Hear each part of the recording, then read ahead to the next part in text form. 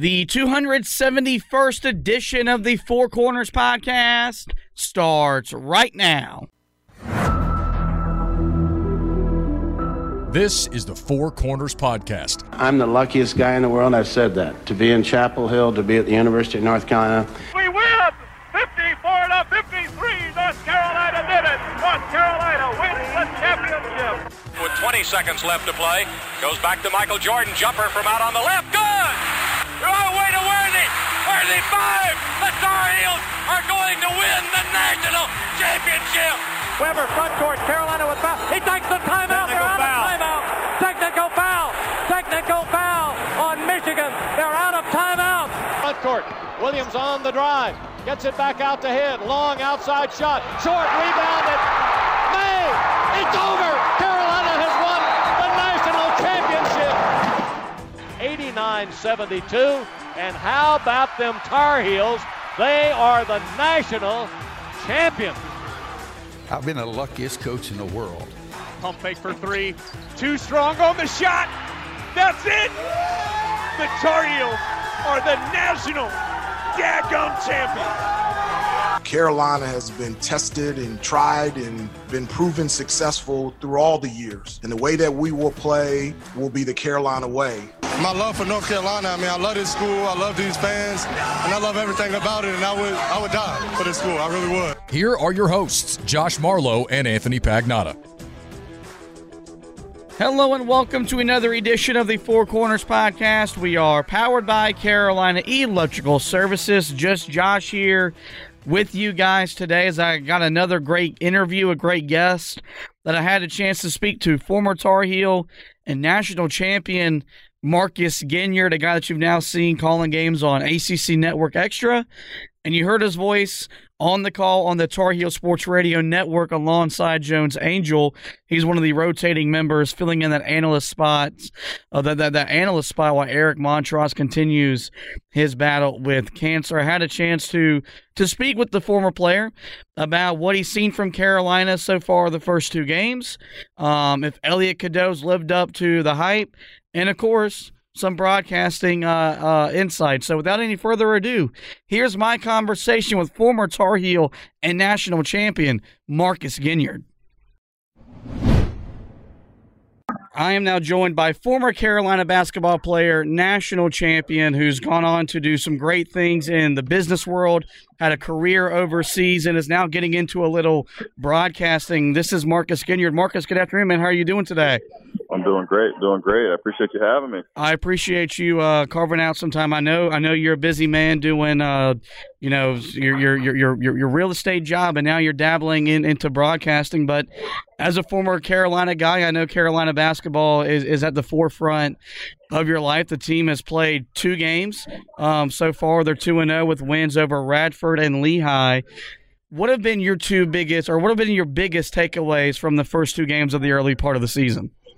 That's a great question. There's a lot of things that I think that we've seen even early this season, but I'm most impressed, I think, with just the way that the team looks to be playing together and playing for each other, getting to see the ball move around a lot more than we've seen in the past couple of seasons, and really seeing the team make that extra pass and really trying to make plays for other players. And I think that's just a testament to how well these guys get along together, and just their mindset and trying to be a team out there on the court, knowing that they're going to need each other in all the ways in order to be successful out there on the court. So that's something that I've been super encouraged by, and look forward to seeing that continue to grow throughout the season. Hubert Davis talked a lot about over the summer about there was just a better chemistry with this group than what we saw a year ago. You played in a different era where the transfer portal wasn't what it is today, where you see rosters and programs overhaul every offseason. How much of that chemistry do you think was forced, or do you think maybe this was just a group that naturally just gelled together in the offseason? Well, it's hard to say exactly, kind of what the, what's the source of how these things turned out. But I think that the group that we have right now is just kind of showing what it could potentially look like when they like each other and there is good chemistry and everybody's willing to work together. And again, that's just kind of what I've seen so far. And I've heard Coach talk about, how he's seen these guys gel and come together off the court as well, spending a ton of time together and really just enjoying being around each other. And it's hard to quantify that on the basketball court, but there's no question that makes a huge impact on these guys' performances. Armando Bacot has established himself as the focal point of the offense, averaging 23.5 points, 16.5 rebounds. He said going into the season he's in the best shape of his life. He's as healthy as he's ever been. He lost 10 to 15 pounds over the summer. What has stood out to you the most about his play on the offensive end of the court so far through 2 games? Well, you touched on it a little bit, and just, his commitment to getting in the best shape that he possibly can. He certainly looks like he's getting up and down the court, a lot better than he has the last couple of seasons. And that's just, again, a testament to his mentality and his mindset going into this season. He's what we know him as Mr. Double-Double. He continued to show that in the first couple of games, just kind of being a dominant force on the backboards and getting to the free throw line. And don't have the numbers in front of me, but one thing I think I've seen in the first 2 games is him kind of shooting free throws at a higher clip than he did last season. And I'm sure that's been a point of emphasis for him. And that's going to be a place where he spends a lot of time. So he's going to want to try to convert those points as efficiently as possible. I mentioned the transfer portal becoming, the new way of teams being built. That's not foreign to Carolina. They've got 3 guys starting in their starting lineup that were transfers. They brought in 5 overall. In your opinion, which transfer has made the biggest impact on either end of the floor? I want to say some great things about all of them, to be honest. I hate to single one person out as having the biggest impact, but ultimately, again, I'm going to say something about everybody because they're all so great. I think Harrison Ingram is going to be incredibly dynamic on both ends of the floor. The athleticism and the experience of Jalen Withers is going to be something that we really, really, we're going to appreciate throughout the season, I believe. And the toughness, the shooting ability of Cormac Ryan and Paxton Wojcik are also going to be things that we really think about. And Cormac's defensive ability as well, and his length and athleticism. We saw him get to the basket a few times, and he's, causing some trouble there on defense with his length. And listen, we're in great shape, I think, early in the season, and it's just going to come down to, continuing to get better every day and continuing to have that kind of championship mentality. One of the criticisms that Coach Davis has endured through his first 2 years as Carolina's head coach was the inability to develop a rotation that we've seen over the years historically at Carolina. You check the box score through for the first 2 games. He's played, 9 guys, double-digit minutes in both games, and on Sunday it was almost 10 guys if Jalen Washington would have played 1 more minute. Do you think that he is over-subbing on purpose to quiet the critics, or do you think he just trusts and likes his guys a little bit more than what we've seen in his previous 2 years as the head coach? If those are my only 2 options, I'm going to have to pick the latter. I don't think that there's any part of his mentality that's trying to do anything other than what he thinks is best for this basketball team. So I just have to imagine that, he's feeling more comfortable with the guys as he looks down the bench. And ultimately, it's those players' responsibility to make Coach Davis feel like his basketball team is at an advantage by having them on the court. And I think that it's going to be competitive this year. And I think it's going to be, again, a great a great benefit for this basketball team to really tap into that depth, because we got a lot of guys on the team that can contribute in a very positive way. You played for a head coach in Roy Williams that would play different lineups in November and December that he even would admit might cost him a game or 2, but he was playing the long game, getting his team ready for the ACC season, getting his team ready for a eventual long run in the NCAA tournament. How, just as a player that went through that experience, that probably played lineups that you knew in 2 months you weren't going to be playing with those guys, but just how valuable is that to the head coach to figure out what works and what doesn't? And I guess as a player, how do you prepare knowing that this might be a 4-minute segment where I play with 5 dudes I might never play with the rest of the season? It's interesting you bring that up, as you talk about kind of, my career at Carolina and what I'm up to now. And, it's an interesting parallel to think about, even for my job now in the commercial real estate world. You just have to do the things that are going to put you in a position for success, even if it doesn't come right away. And so to your point, maybe this doesn't work right now, but there's something that's going to be gained from that. There's something to take away from it that'll put you in a position to be successful later down the line. So I think ultimately the players just need to, focus on what they can control and, putting themselves in a position, like I said, for coaches to look down the bench and say, hey, I need to put this guy in, and then just making the best of their minutes, going out there and competing at a high level and doing the things to help their team win. And ultimately all the other things will shake out, right? Like how this player complements this player in this certain situation. This guy's, shown that he's making free throws at a higher clip or can defend at a higher, whatever the case may be, right?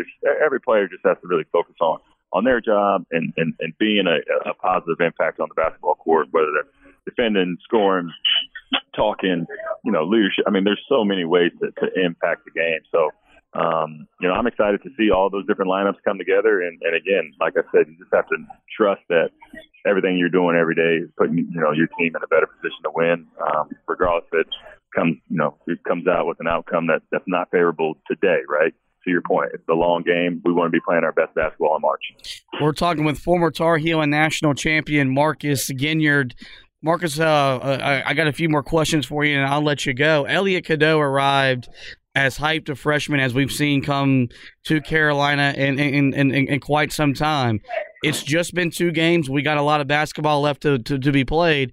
But so far, has he lived up to the lofty expectations put upon him by himself, the coaching staff, and then, of course, this rabid fan base? I think it's just so early to tell, and I hate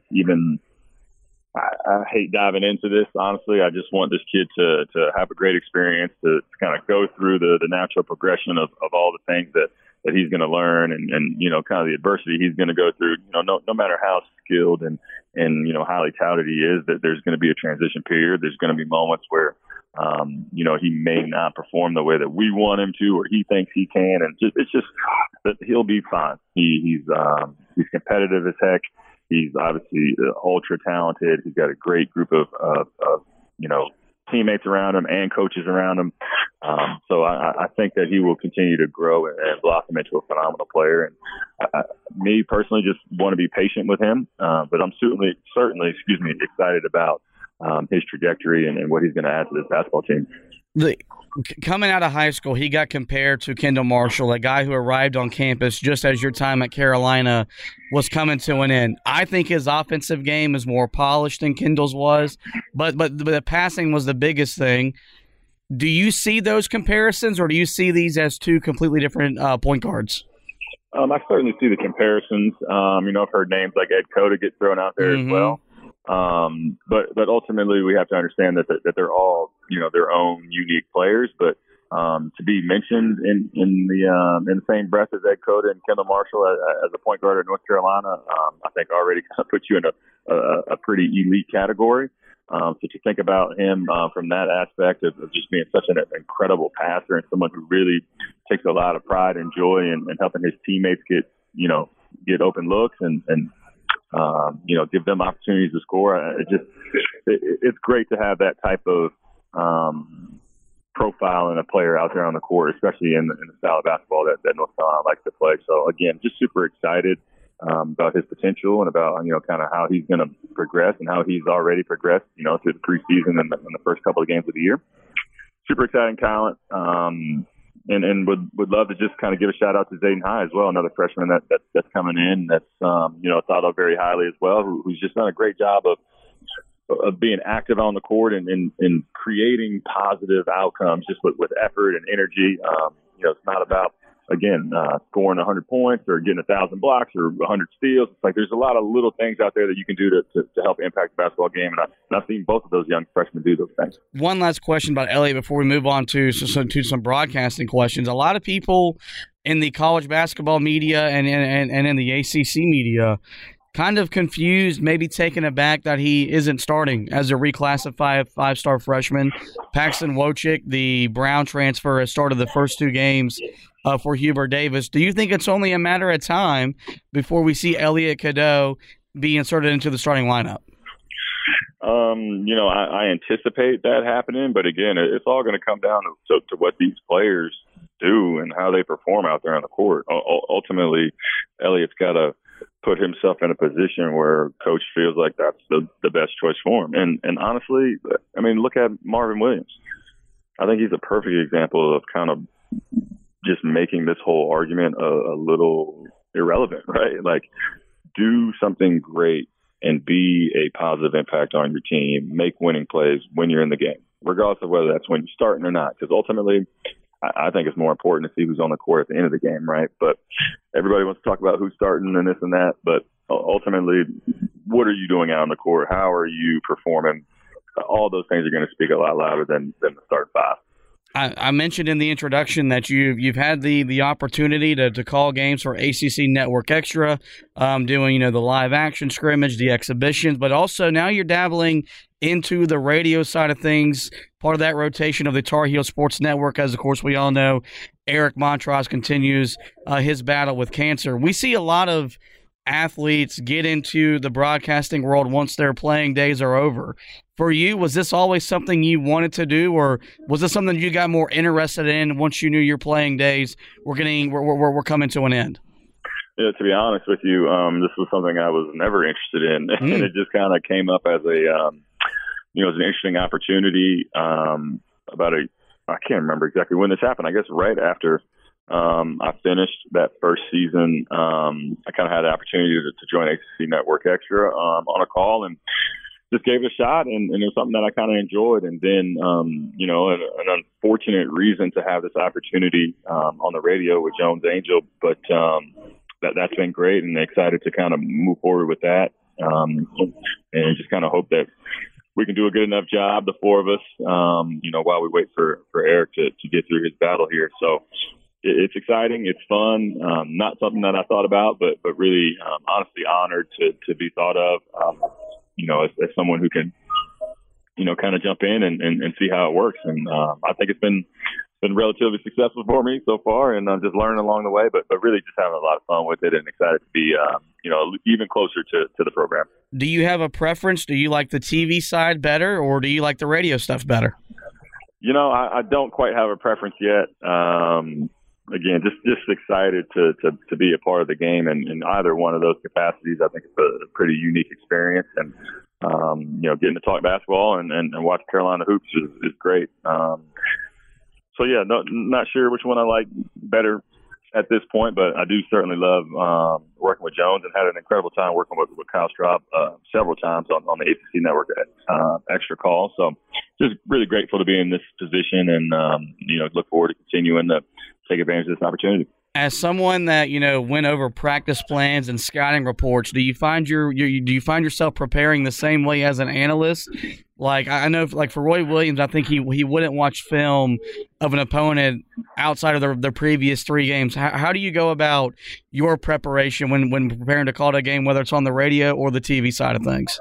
So the great thing about my experience on the radio and on TV is they've all been Carolina games, right? So I have a little bit of a leg up being around practice and having, watched all the Carolina games and, being close to Carolina basketball. So that's super helpful. But it does require, a little homework and a little kind of extra effort thinking about those other teams and making sure I think Coach Williams is right on point, the last 2-3 games, right? Kind of seeing what these other teams have done lately, what players are getting hot, and just knowing about the injuries and where they are in their standings and their respective leagues and all those different things. And it's great to work with seasoned professionals like Kyle Straub and like Jones Angel, who can really kind of take on a lot more of that and kind of allow me to ease my way into it. So I definitely rely heavily on those guys. But it's great. It's fantastic to kind of think about things in that old athletic mindset. And it's no different than how I prepare for how I do my work right now.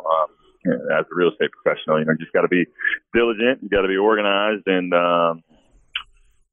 just really kind of take care of business that same way. a couple more, and I'll let you go. You of course, you're a member of the Carolina basketball family. Caleb Love, who hit one of the most important shots in the history of the program. He's no longer here. He's transferred out. He's at Arizona, but he had a chance to come back to the Tar Heel State and help the Wildcats upset Duke on Friday night at Cameron. And after the game, he made it known that he's a Tar Heel for life. He had it inscribed on his shoes, and, of course, he said it to the media. As someone that's a part of the family, how did you make it feel that a guy who definitely had an up and down relationship during his 3 years with the university still looks at himself in the mirror, and even though he's no longer wearing the Carolina blue, still identifies himself as a Tar Heel? I mean, I think it's just an incredible testament to the Carolina family, and it's unfortunate that things didn't work out for Caleb at North Carolina, but again, I think just for him to say that and for him to be, publicly, announcing that to everybody and letting everybody know, hey, listen, this is still a school that's super important to me and special to me and will always have a, special place in our heart. I mean, I personally feel the same way about Caleb. Again, I'm fortunate that it didn't work out, but glad that he found a spot where he feels comfortable, and I'm wishing him nothing but the best, and of course super grateful that he continued his run against Duke and helped us celebrate a wonderful evening the other night watching the Dukies lose, and I'm super grateful for his time at Carolina, and again, just unfortunate that it didn't work out, but happy to see him doing well at Arizona, and again excited to see kind of how he can finish his career. Last thing, and I'll let you go. Carolina has one final tune-up before the battle for Atlantis. What are you most anxious to learn about this team while they are in the Bahamas for the Thanksgiving holiday?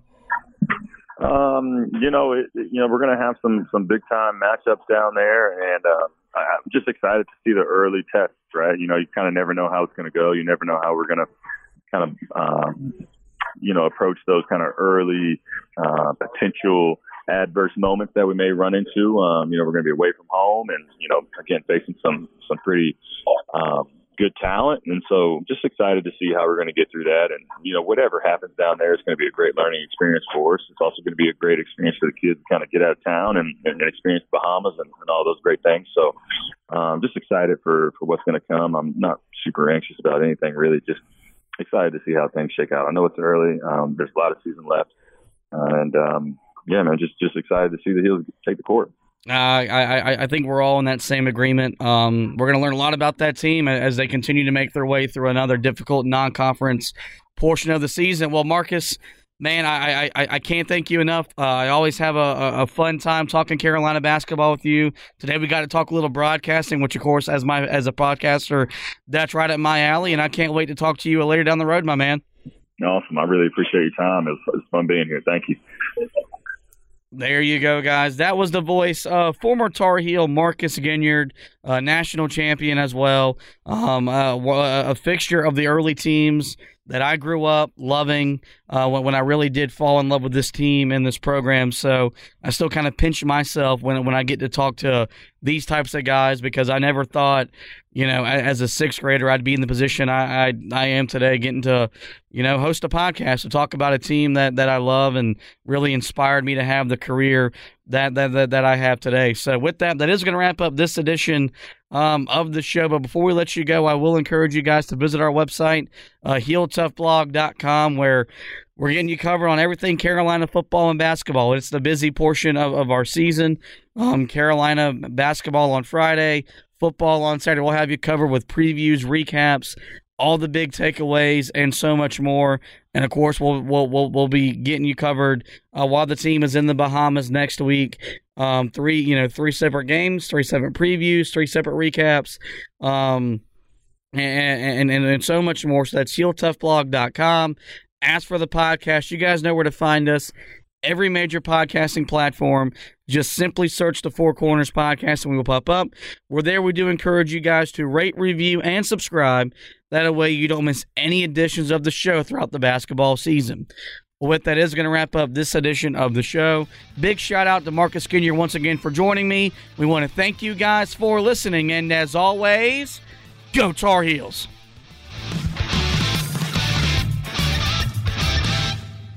Got get any sweeter than that.